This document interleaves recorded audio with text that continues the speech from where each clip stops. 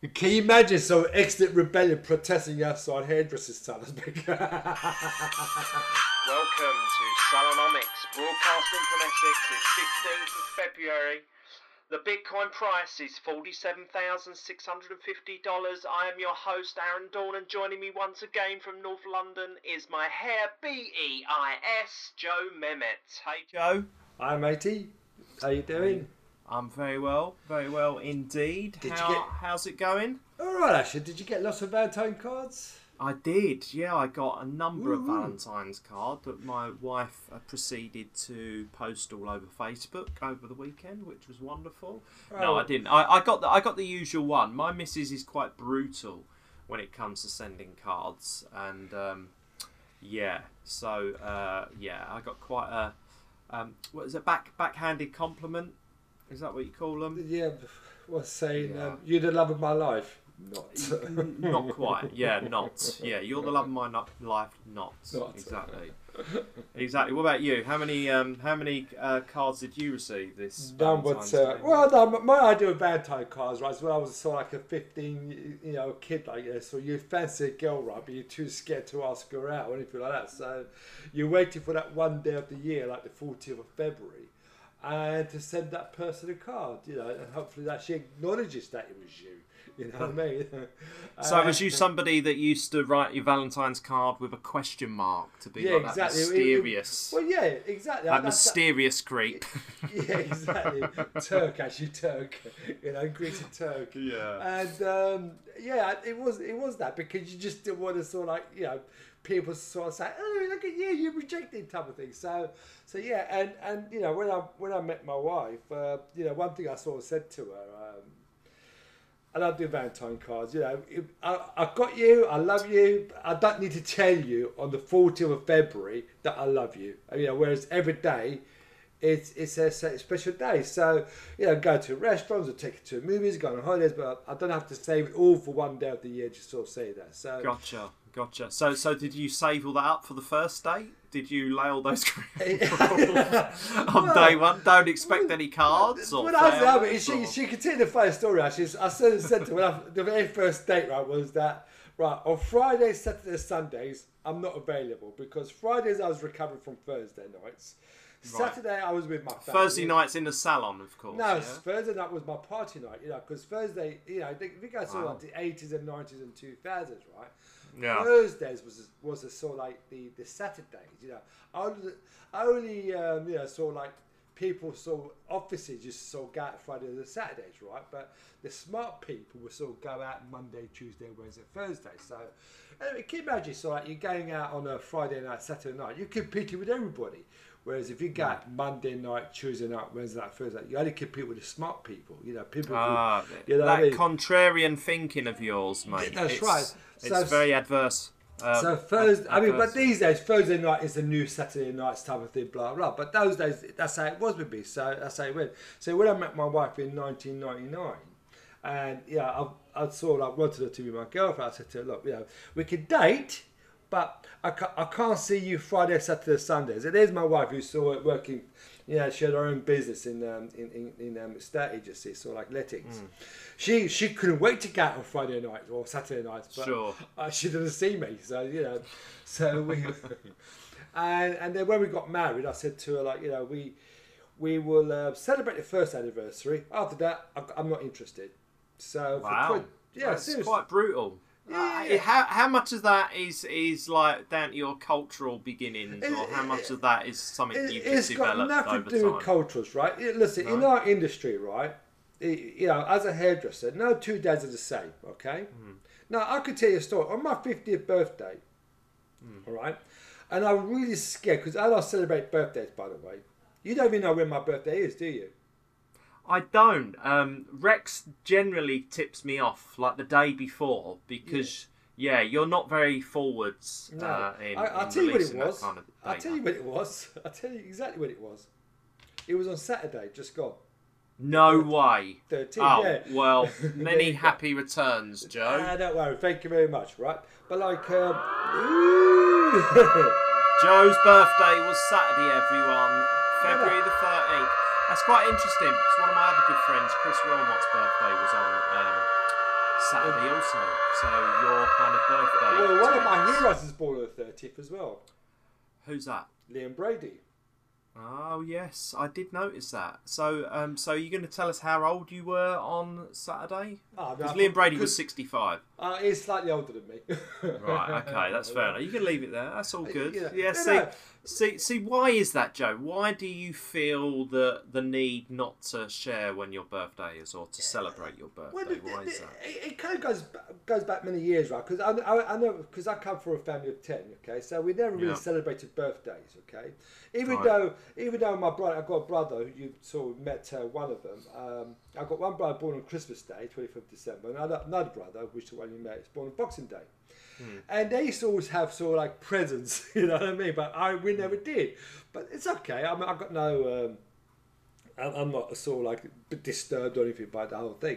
But as I sort of grew up, I never really celebrated birthdays, and you know, I never really had the need to accept presents or miss out. I just never did. So. One of the things that I kind of remember was that when I started making a bit of money in the profession, was that I hated Februaries. So what I sort of did, I used to always go on holidays in February.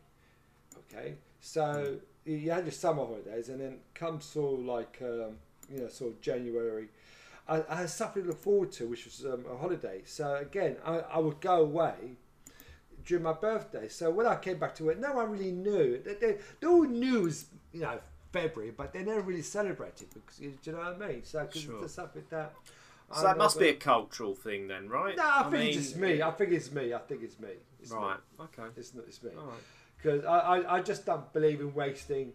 So did you go out for a meal then? Well, what am I talking about? Did you cook your own meal? Did you treat yourself to a takeaway? How does Joe Nemeth celebrate his birthday? We had a takeaway. As it happens, my wife said, "What do you fancy doing?" I said, "What do you think, mate? Five Guys, isn't it? We can have Five Guys." Five Guys burger, yeah. Five Guys burgers, and sort of like a nice little cake with ice cream, and, you know, thank you very much. So, you know, look, but it's every day's like that, right? Every day it's a special day. And this is true, because I spoke to you Saturday and Sunday and yesterday, and you didn't mention anything about your birthday whatsoever. So I'm learning that today. Exactly. So many happy returns for Saturday. Thanks, mate. Arsenal won yesterday, so I'm sure that's probably the only present that you appreciate. Exactly, but mate, it was squidgy bottom time when they went sort of 4-2. They were 4-2 up. Squidgy bottom. Yeah, squidgy bottom. I thought, here we go. You know, sometimes 4 goals is not enough when you play playing against the Arsenal. So anyway, it was good. Yeah. Right, anyway. Should we get on with today's show? Yeah, please do. After we've discuss the most sanctums of your mind and how birthdays and Valentines work. So, I mean, you wouldn't call yourself a Mormon then, who basically just doesn't like to celebrate anything? No, I celebrate Christmas. I love Christmas. Okay. Really, because it's just a time where you actually don't think about yourself, right? Sure. And you think of everybody else. Sure. I do like that, actually. Even as a Muslim, I look at the whole festival, the whole meaning of it, rather than the religious side of it. And I do love Christmas, actually, I must admit. I really do. Yeah, of course, because of lockdown, it did prevent a lot of families from actually getting together, didn't it, over Christmas? So I suppose this year we are kind of negatively impacted from that amount of, you know, like you say, family love and just getting together, right? So exactly. So definitely, but no, I saw like I don't find a need to celebrate a special day when every day is special. I mean, I wake up every morning happy to be alive. So when I open my eyes, I'm really grateful for that day, and it's been like that ever since the day I was born. To be honest with you, because I just love waking up. That's amazing. Well, there's a lesson in there somewhere, I think, and there, you know, that's a good lesson, life lesson we can all learn, right? Yeah, so you wake up in a positive mood, and there's this sort of no desire to sort of lounge in bed or feel, just wake up, you know, and attack the day, right? Exactly. Speaking of attack, well, I mean, let me just share with you. We got my two daughters. We managed to bribe them into making a Valentine's meal for me and my wife yesterday. It was very nice. We had a Thai red curry that was made by Daisy, and Lovely. Evie made us a beautiful chocolate cake, decorated in love hearts all over it. It was very, very pleasant. Beautiful. We had a bomb site to clear up afterwards, as in the kitchen. But hey ho. But yeah, it's very nice. So talking of attacking things, who are we going to attack this week, Joe? Attack is the best form of defence. You sent me a screenshot of a conversation you were having with a friend of yours regarding the BEIS. Yes, and I find it quite not disturbing. But because I know we talked about the professional body all celebrating being in a new personal care sector under the umbrella of the BEIS. And I was always a bit dubious about this, their intentions. Should we just give a brief overview of what all this means? Yeah. Obviously, for those who may have just been joining the show and might not be aware of this. So essentially, the hairdressing and beauty industry, even though it contributes billions to society, to the UK government, contributes as well. When I say billions in terms of pounds, but obviously we can contribute so much more in terms of health and well-being and making people feel good about themselves and really things like that. Important services to community. Yeah, and it's a service that can be found as the lifeblood of every local town, right? Every strong town has at least 2-3 hairdressing, beauty parlours, barbershops in them, right? It's the lifeblood of every local community. So our industry has a number of professional bodies, associations. Too many, in my opinion. Too many. That are all essentially battling for the right to call themselves the one representative of an industry, right? Yeah. And what we've spoke about for a long time is, our industry doesn't necessarily need regulation because it's super competitive, and its competitiveness essentially regulates itself because there's so many other hairdressers, barbershops around. If you have a bad service at one, then you just go to the next, right? You could use that service. If that's a better service that provides you value for money, then that's it. So it's freedom of choice, isn't it? Right. That's right. So going back to, obviously we're in a fragmented industry, but a lot of these regulators, not regulators. What should we call them? Professional bodies. Yeah. Last month they were all celebrating the notion that they have campaigned to put our industry in a new sector that's basically regulated by the government. And this sector is the business enterprise sustainability sector. And, a lot of the Hair and Barber Council, the National Hairdressing Federation, a lot of these people were applauding themselves and all giving themselves pats on the back for achieving something which didn't make sense. It didn't make sense to us. I would argue 99% of the industry don't understand what any of this means, and they don't necessarily care for what any of this means because it doesn't affect them. However, there was 1% of the industry all congratulating themselves, saying what a great job. So we've obviously been trying to reach out to these professional bodies to understand exactly what these things mean, what we can expect to change.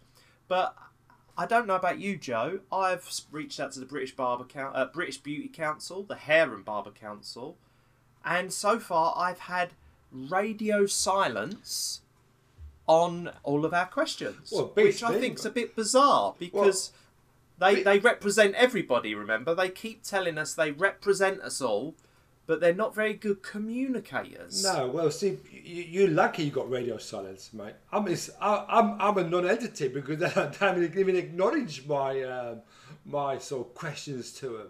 You know what I mean? So I've sort of gone like, who are you? I mean, let's put it this way. Who are we for them to talk to us? Because we're just the minnows, aren't we? We got no authority or no voice, right? Because we are self-made, we're so self-regulated. We actually we only care for our clients, but that is not true because we do care about the industry. And we care about the future of the industry. But for them, the way they see us, I think it's a bit of a cash cow. There's a cash cow to extract money from. No, they just they don't really to see us. Justify their means. They just say that we are not their target audience. Because I was actually sort of looking at the National Hair and Beauty Federation, right? And we were talking about this. Let's talk about the response you got from your friend regarding BIS, right, with the non-compliant taxes, and then I'll go into this National Hair and Beauty Federation, right? Because I actually think they're looking to grow their membership. And how are they going to grow their membership? Through regulations. Well, will they? I mean, Yes. Is there that many people out there that are saying our industry needs to be regulated? Isn't that the people that are... Don't the businesses that are doing well don't not care for that kind of, the removal of competition? If you're doing well as an enterprise and as a business, you are your own competition, right? Well, we see, there's a study, right, that was done by the occupational tax paying culture by the there was a journal by the Community of Applied Science Psychology, and they're looking at this tax paying culture, and they interviewed 19, and this is only in the hairdresser sector, by the way. They actually took 19 hairdressers, self-employed, so knows, blah, blah, blah. I mean, it's there on the internet, right? But I mean, it's quite long-winded to sort of like to digest for my feeble little mind. And they came up with a conclusion, and the conclusion was, well, if they can do it, why can't I do it? As in avoiding paying taxes or complying to pay taxes, because you've got the salon owners that will comply, and you've got the self-employed who won't comply. You see, so, and our industry is so diverse in how it operates that to try and regulate it is virtually impossible. Yes, there's so many pieces to the jigsaw, right? Yeah. And to make all of them come together on one specific day, in one specific time, to, basically issue rules that everyone can abide to, it's very, very difficult because, like you say, it's an extremely diverse industry, and it's the diversity of the industry which kind of makes it so powerful, right? Well, that's the beauty of it, okay? Look, I left school with no qualifications. You actually went into hairdressing through a misfortune, and you made a great career out of it. Now, where in any industry can two people from different walks of life, right, go into and become successful? Yeah. Do you know what I mean? Absolutely. And that's the beauty of our industry. It doesn't matter what background you're from or have or whatever. It's a perfect industry to go into to express yourself. And that's what it's all about. The minute you take away that freedom to express yourself, then it becomes a different industry. Yeah, no, I agree. I've often said that, to apply rules to a creative industry is it just handicaps the industry, and therefore, the progressiveness of our industry is improving and getting better every year actually reverses. Yeah. Because you cannot stay within those walls or that box. You can't stay within that box that you're essentially being told you must stay in this box and not. So why do you think the BIS want to regulate our industry? I don't think they do. I think they do, actually. I think they do. You think they do? I mean, I don't, but I don't believe they do. I believe that, like I say, there's these bureaucrats out there that have asked them to help regulate our industry. Well, I don't think it was something. I don't think the BEIS is out there going, right, we need to find industries to regulate. I think that there's been a campaign over many years that have tried to get more interference in our industry. And I always come back to this, Joe, because it's the simplest concept that my brain can understand, is they're essentially trying to create barriers of entry for the industry in order to remove competition. And who sets the barriers up? Who sets these barriers up? The professional bodies, right? It's their interpretation, which we discussed previously. The labour laws, the minimum wage, all these kind of things, right? And the government sets these guidelines, and the government. But like I say, the government are setting the guidelines because these bodies that supposedly represent us are asking them to set these guidelines. Well, they're asking for regulations. The guidelines are there for interpretation, okay? Sure. Right? And the interpretation is, from my point of view, from a hairdresser's point of view, right? Yeah, it may work in a factory or in retail, whatever, but it may not work in our sector. Can we just point these points out a little bit? Let's protect our industry a little bit more. People coming in, people sort of like will be in, or the people who are entrepreneurial, but they haven't done that.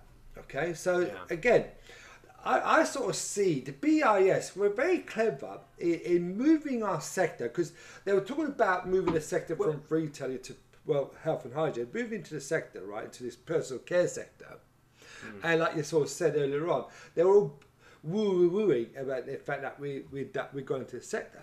Now, the BIS got them into that sector now.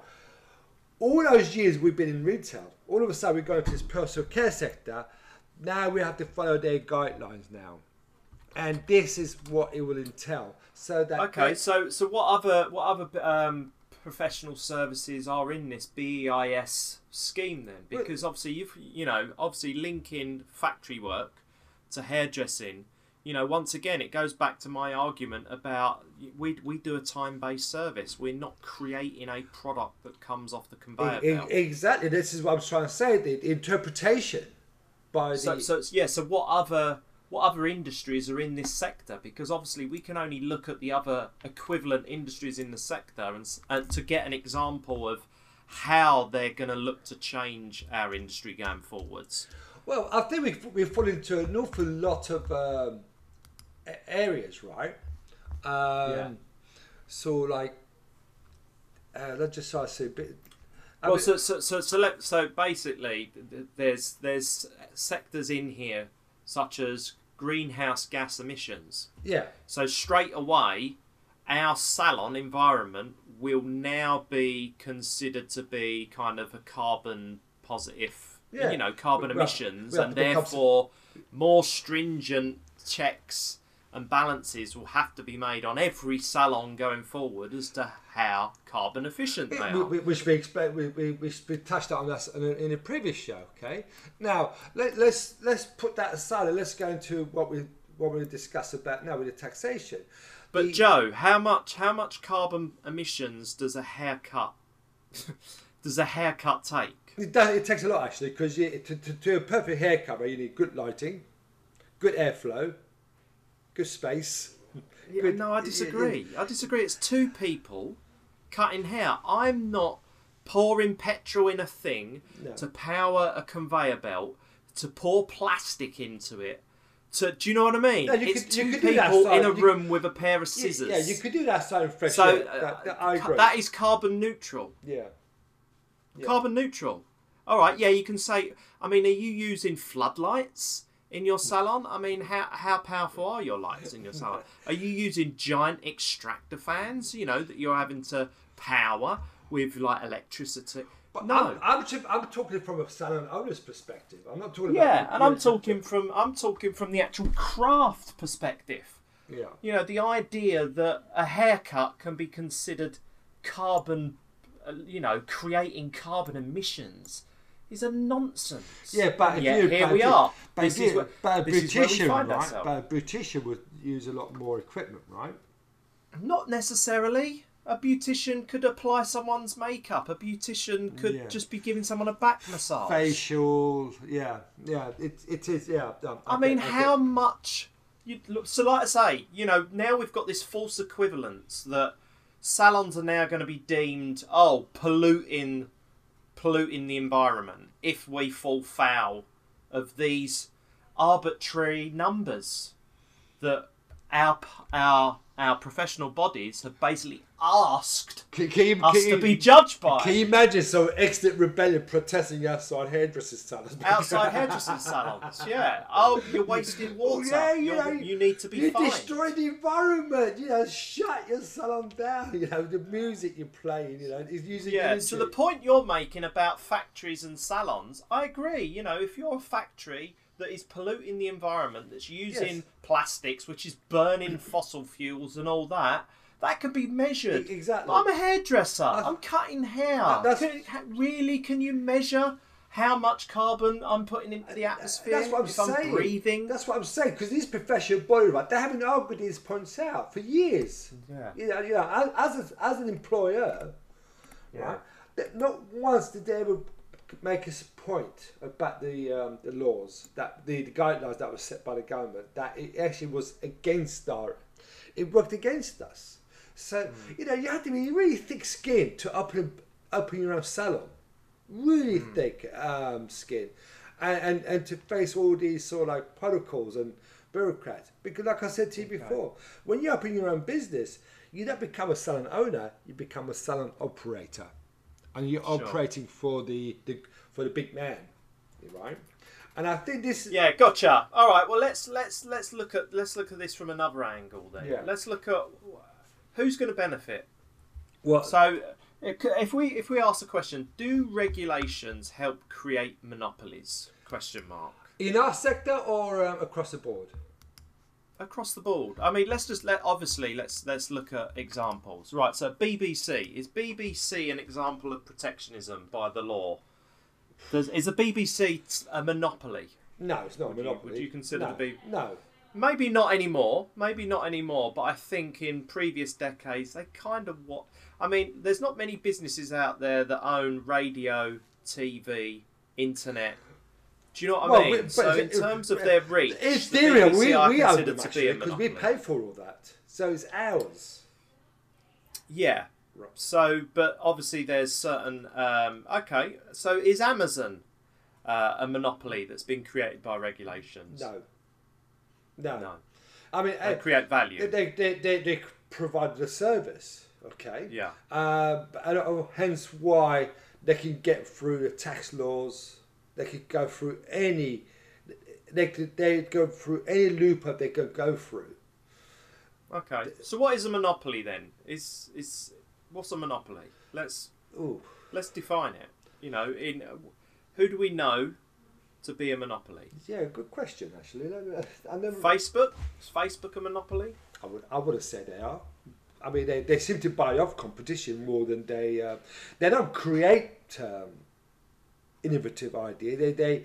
They started off as an idea, and they seem to be the way they grew their profile by buying, say WhatsApp, Instagram, all these companies, haven't they? So they're actually killing the competition. Taking them over. So what about Apple? Is Apple a monopoly?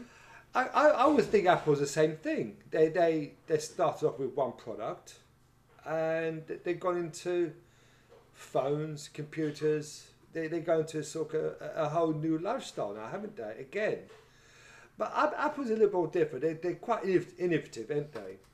So yeah. Well, I mean, but this is my point. Apple has a competition, right? Yeah. In Android, and they're both kind of battling each other for the latest technology. Yeah. And they've both got niches, right? The BBC is a publicly funded media channel, which kind of is forcing people into paying for it, right? When there is competition out there, the BBC have this distinct advantage over the competition because they can kind of never fail because we're all being forced to pay for it. So right? they're the monopoly. They're the monopoly. So I think they must be considered a monopoly, even Yeah. though there's other players out there that are playing. They're not playing by the same rules, are they? No, it kind of reminds me of the story with Rockefeller, wasn't it? In the 20s, with Standard Oil.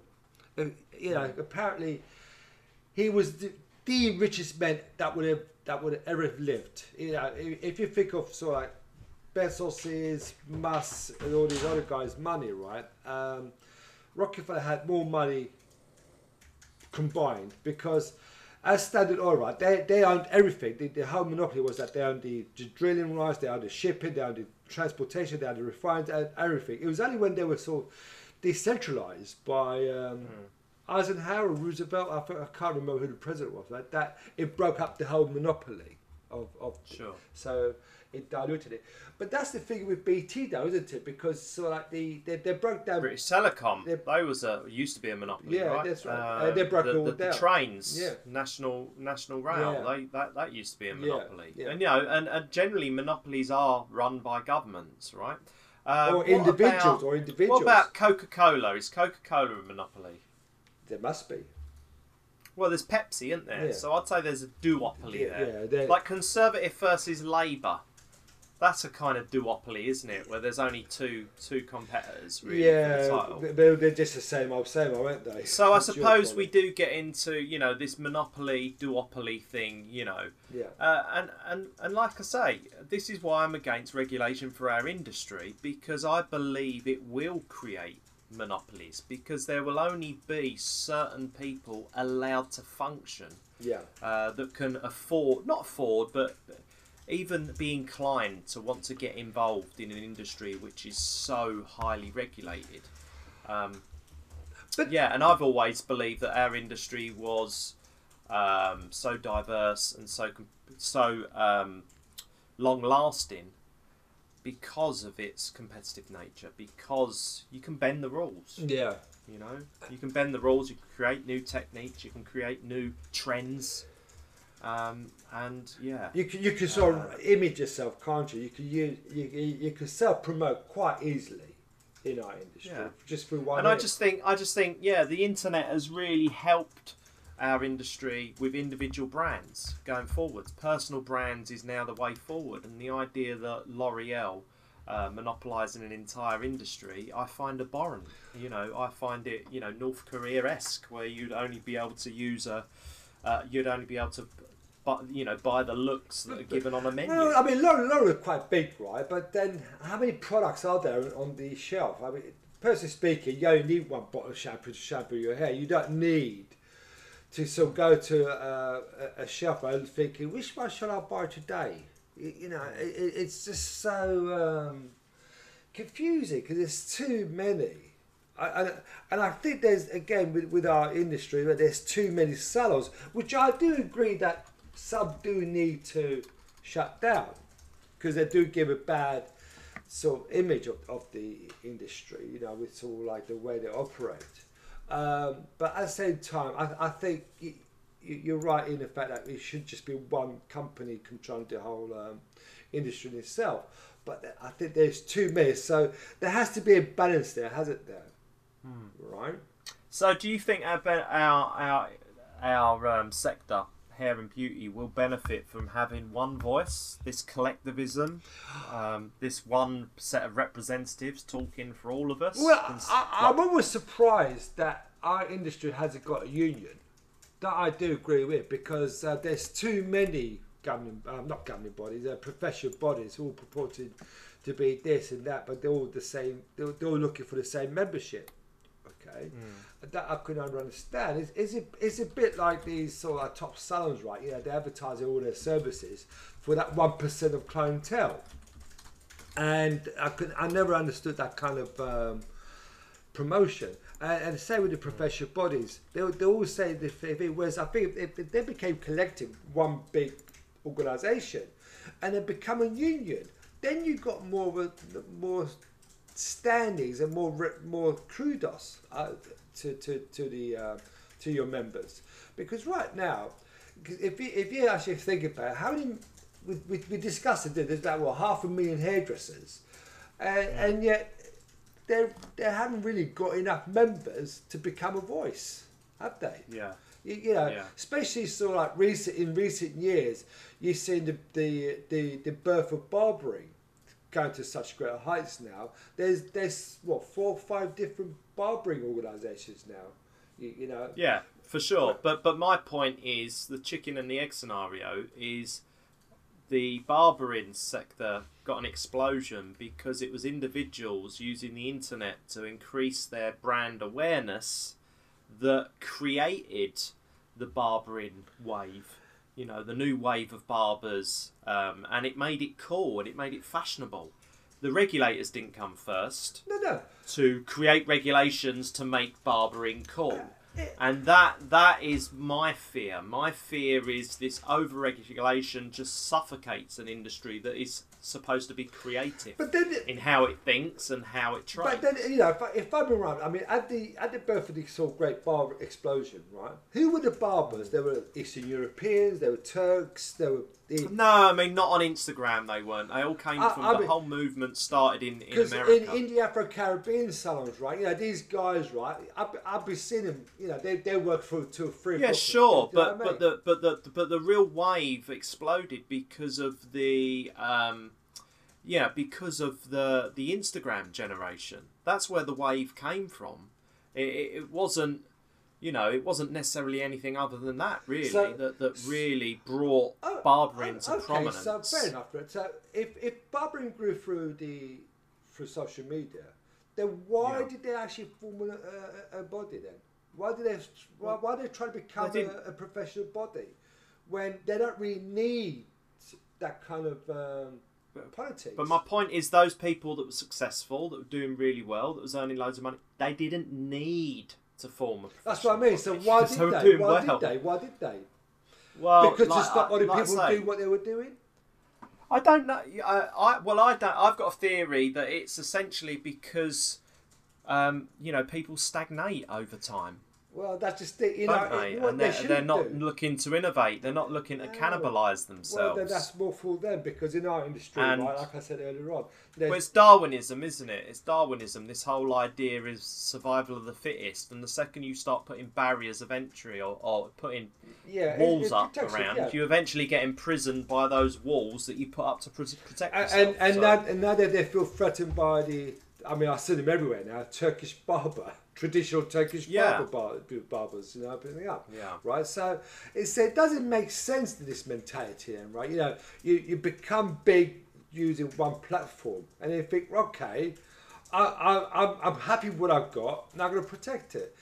That is not fair. That is not a competitive industry. That is actually sort of like it's a slippery slope, isn't it? Really is. Basically, it's a slippery slope down. And you know, and as hairdresser myself, and like yourself as well, when we sort of working, and no 2 days the same. So how can you actually sort of sit down and think, wow, I'm stagnating? You know, we all get our moments where we're thinking, oh, I'm not doing any good, but that is when you kick yourself up again, right? You know what I mean? You think, well, you know. Because you can't always maintain a high level, you do have to dip, and that's where you keep you keep reinventing yourself, all right? Totally, but that is what evolution's about, right? Exactly, and that's the beauty of our industry. That's what innovation's about. That's what competition is about. It's about this constant path of just reinventing yourself in order to get better every day. Exactly. Listen, I've never done 2 haircuts the same. Okay, on a client, right? Because if you sort of do one haircut, and then the next haircut you do could be 1 millimeter shorter or longer, it's not the same haircut, is it? It may be the same look, technically, but technically speaking, it's not the same haircut, all right?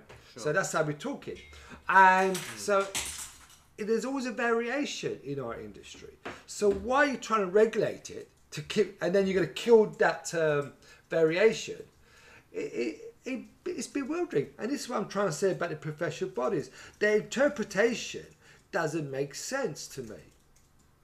And no, not me. Right, so I think we're both on the same page when it comes to that. And what I don't understand is why they keep beating the same drum, that they they've been doing this for years now, decades, and they just haven't got the message that it is futile. They are pointless. And I actually put a post up. They posted something the other day on LinkedIn, right, about chopping the VAT. It's so boring. I actually put down, I think it's time these professional bodies start to re-elect new board, because they're beating the same drum that is futile. It's pointless. I mean, these people that are supposed to be representing the industry, thinking they're doing a good job. You know what? Give me one good reason, one good point that you've done in the last 40 years, and I will give you a clap. Because as far as I'm concerned, they're a waste of space. I really do. And the BEIS. Oh, that was such a beautiful way to finish that segment, Joe. I don't think you need to say any more. Okay. I mean, it mirrors my sentiments exactly. But right. Just in retrospect, just looking at why hairdressing is successful in this country, it's because of the competition out there, right? And I just think anything that stifles competition. Well, Vidal Sassoon caught the imagination in the 60s. Yeah, and he was a trendsetter, right? Everyone wanted to be like him. John Frieda. So imagine if Sassoon came out and went, "Yeah, you can't. I've patented this haircut. You're not allowed to do this haircut. I'm going to sue you for cutting this hair." I mean, it's that level of bureaucracy which it killed Bill Gates's reputation in the 90s. I don't know if you're aware of this, but a lot of Bill Gates stuff in the 90s he didn't invent. He essentially took a load of open source projects and patented them all to prevent people from. So basically, he had a very litigious narrative in order to basically sue people from using things that he had the legal clout and the money to be able to, essentially patent all of these products. And his PR was at such a low ebb in the late 90s that he had to create this charity foundation, Bill and Melinda Gates Foundation, in order to repair his PR, because he was a sinister, underhand, person who basically wanted just to control everything. And it's very dictatorial, it's very tyrannical. And now what we're seeing is, Bill Gates' reputation's being assassinated again, isn't it? Do you know what I mean? With the COVID thing. With the whole COVID thing and stuff like that. So, it is a dangerous idea, this idea that you can protect yourself by preventing anybody else from doing stuff. Well, I suppose his ego was that at one point he was the world's richest man, right? No, he's not. So how do you sort of become the richest man again when you got a product that is actually...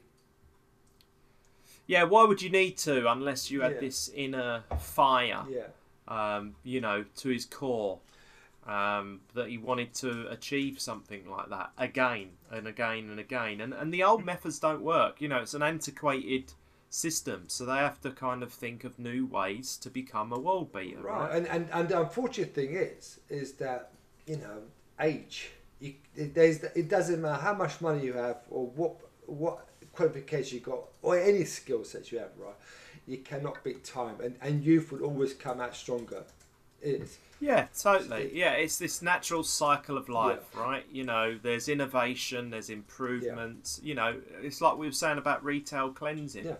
There is going to be a contraction of salons. There's going to be a contraction of most industries, but hopefully we'll be able to find a better way forward. And again, which sort of begs my question is that these board members of the professional body, right, they have to change their outlook, because they're too old. They're too old to change. Like you were sort of saying, protectionism, Darwinism, type of theories that if they were to sort of leave their roles, what did they become? Nobodies. And nobody wants to be a nobody, really.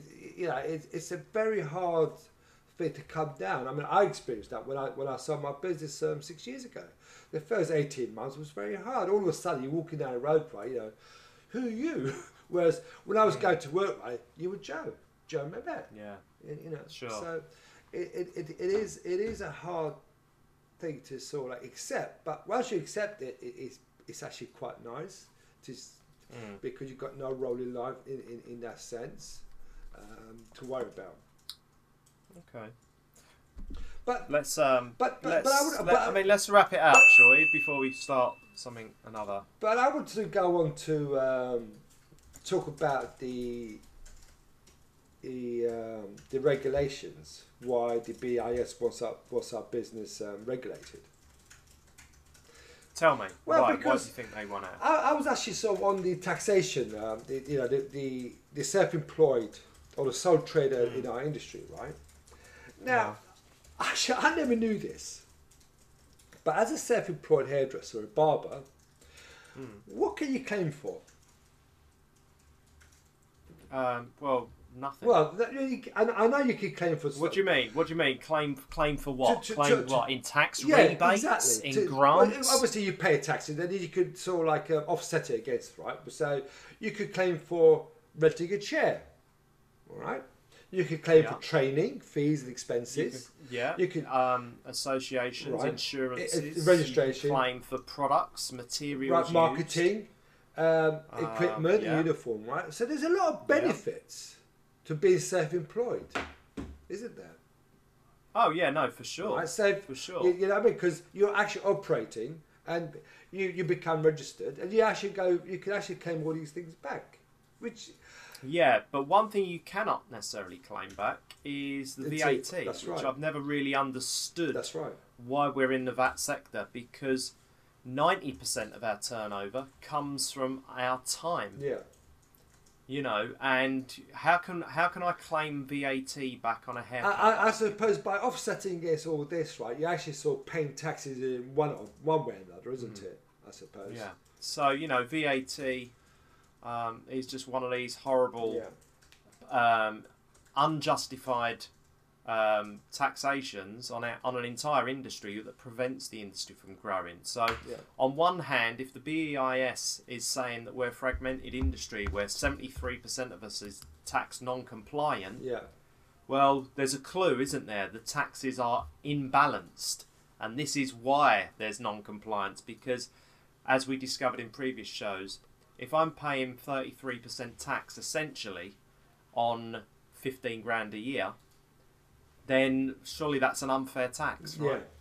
Yeah. And the imbalance is there. So rather than the BEIS asking, well, we've got to do something about this non-compliance, that non-compliance starts by reducing the tax burdens on an industry. What does every government relies on? Is taxes.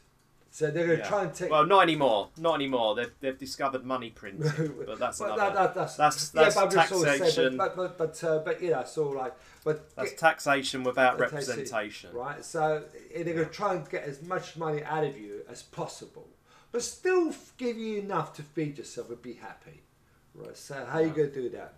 Really, So anyway, it's up to debate, and this is the thing that I just find.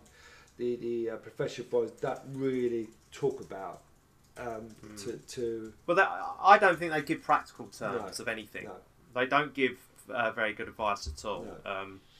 But if you're they're one solution. Well, the ultimate solution, the final solution, is more regulation. Yeah, but if you're like I say, they believe with more rules means hairdressers can earn more money, and I refute that.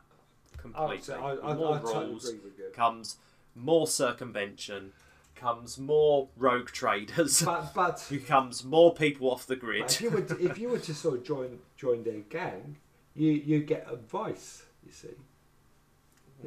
So they will give you the advice. So if you're not sure, what advice? Well, on taxes, it's not useful, and it's not practical, and it's not labour laws, all these kind of things. So you become a member, you get all this free advice. That advice comes at a price. Exactly. Really, you know what I mean. Really. Right, shall we wrap this up? Yeah. For 15 minutes, I've tried to wrap this conversation up, and you keep going down another avenue. What's got you go on LinkedIn this week, mate? Nothing much really, mate. I think I have to be very careful what I say on LinkedIn these days, right? So, well, I think you've just got to be less sweary and more diplomatic. yeah, I'm actually sort of not engaging that much with it at the moment. To be honest, I go on it and make a bravo or well done. Oh, I like that type of thing, but I'm not really engaged with anybody at the moment. No. I'm sort of keep. So nothing's got your goat on LinkedIn. No, I'm actually going to sort of keep my thoughts to myself. Very wise, very wise. All right. Yeah.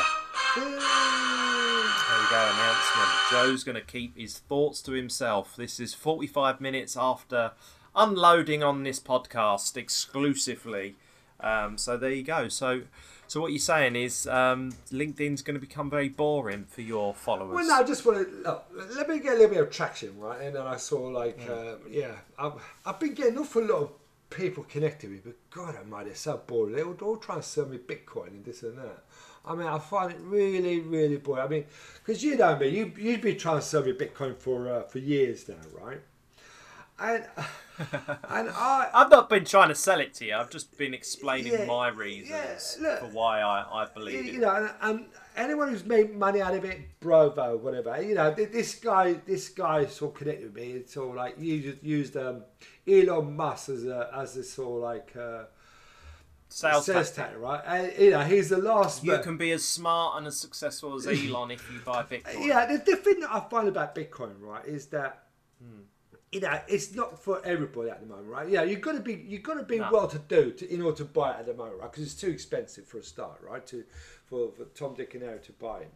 But you can buy 100 millionth of a Bitcoin. Yeah, exactly. You don't have to buy a whole one in one go. Yeah, but you know, I don't think a lot of the general masses, right? Maybe 1% understands it, but you know, the general masses, right? They don't understand that type of thing. You know, they want to. What? Be specific. What don't they understand? Well, why would you want to own a little bit of something, right? When you know you could buy something else that you can own the majority of. You know what I mean? You could buy. That's a very strange way of looking at it. So why would you want to own a film poster, mate? Not a film. Well, let's put it this way. I mean, I bought Jaws film poster years ago, right, for a couple £100.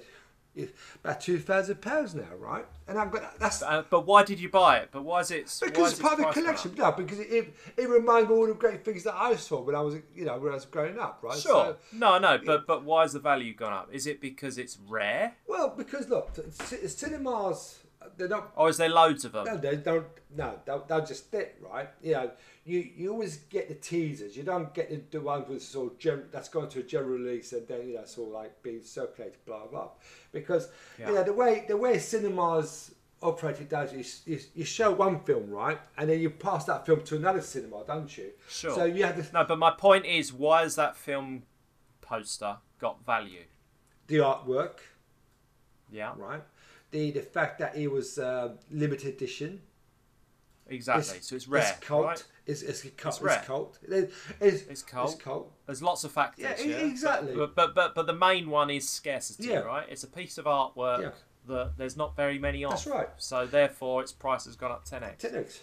And also. So apply that same principle to Bitcoin. Yeah. And that's why we've got digital scarcity. Yeah, but I'm just sort of... Everything on the internet can be replicated. I'm just sort of saying, apart from Bitcoin. Someone like me, right, understands the beauty of a film poster, right? Because I own that entirely.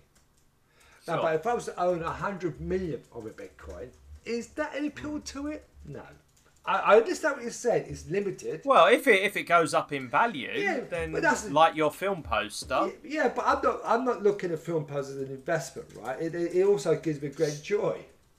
Sure. Okay, as you know, with my football programs, Sure. You can ask me, right? Out of all the football programs I've got, right, we're going with the Arsenal, go back to sort of the 19th century to when they were filmed, right? There's one football program gives me the ultimate pleasure, and that's a cricket match. Arsenal playing Tottenham in Finsbury Park for a charity for that Woodbridge School, right?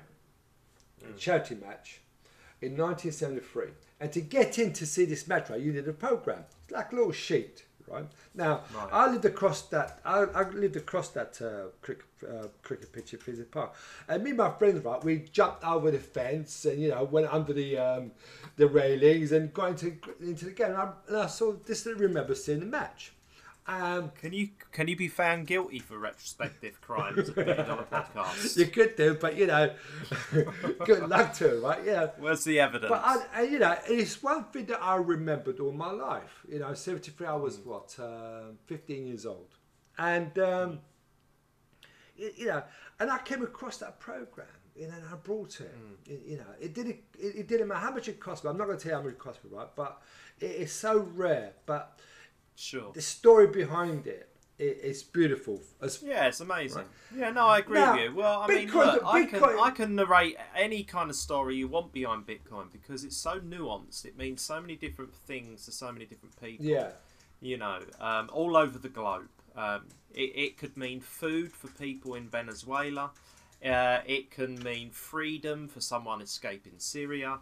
There is so many narratives that Bitcoin helps propagate, but all I'm trying to say to you is, what don't you get with scarcity? Because you've already got your posters. No. Yeah, it gives you joy, but they're also an investment. No, but see, with me, right? Because right now with Bitcoin, there's no end user, is there? What do you mean? Well, no, I could buy. I mean, you can buy something with it, yeah.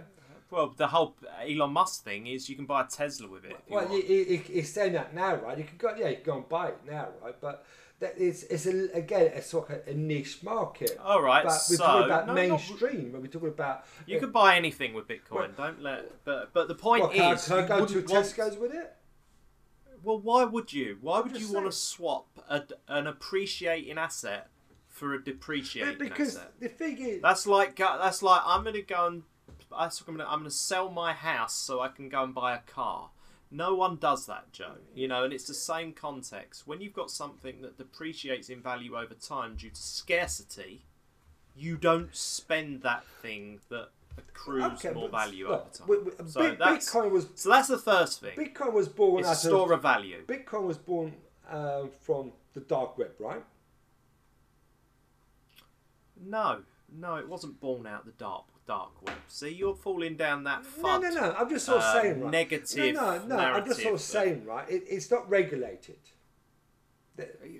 Yeah, exactly, and that's why it's competitive, and that's why no one can stop it. So if we circle back to why regulations are bad. We talked about this, right? So 90% of the world population is poor, right?